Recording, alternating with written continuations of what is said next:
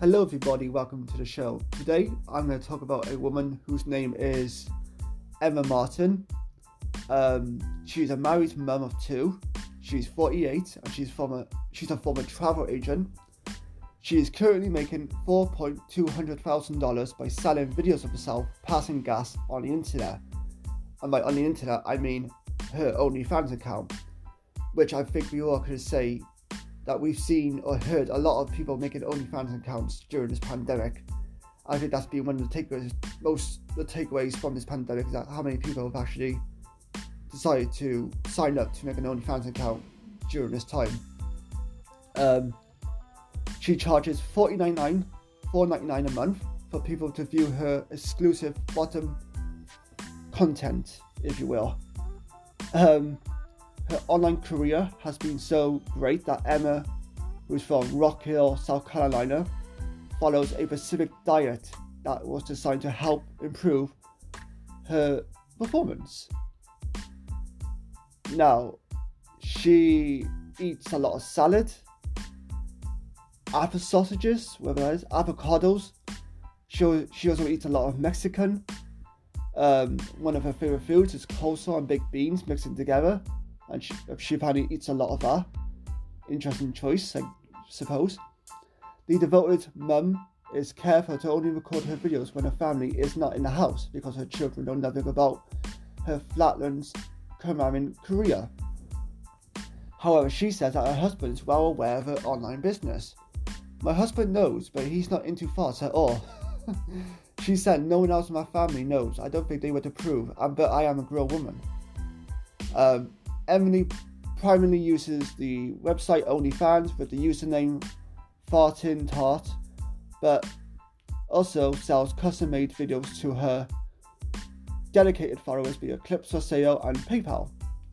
Her custom clips cost a thundering $7 per minute. Emma is currently about to have 300 subscribers on her OnlyFans account, making $2,400 from her OnlyFans site each month.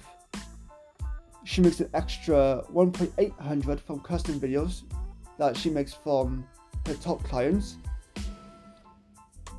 You know, it's funny to think about this, because when you think about someone who makes farting videos for a living, you tend to think, what the hell is wrong with these people? Like, why would you want to do that? But then you think about it, there are people out there who would have that sort of fetish. She even has a quote here saying, when she first heard about fart fetishes, she was like, ew, what? That can't be a fetish. But then I got into it, and it's kind of cool. It's a well-hidden secret fetish. And she's right. There are people in the world who would find that sort of thing attractive. I mean, there's people out there who like feet, who like massaging feet, who like touching feet, who like looking at feet, who like masturbating to feet pictures or videos. There are people out there who do have these sort of turn-ons, I guess, fetishes, whatever you want to call it. And, with the good thing about OnlyFans, I guess, is that it allows you to be creative, I suppose. It allows you to think outside the box with your ideas. And I don't think anything's off limits for the most part. I think some things might be off limits, illegal stuff, but other than that, you're good to go. As long as you're not doing anything illegal, you can put whatever you want on there for the most part. You have complete control for what it seems. And I think that's personally interesting.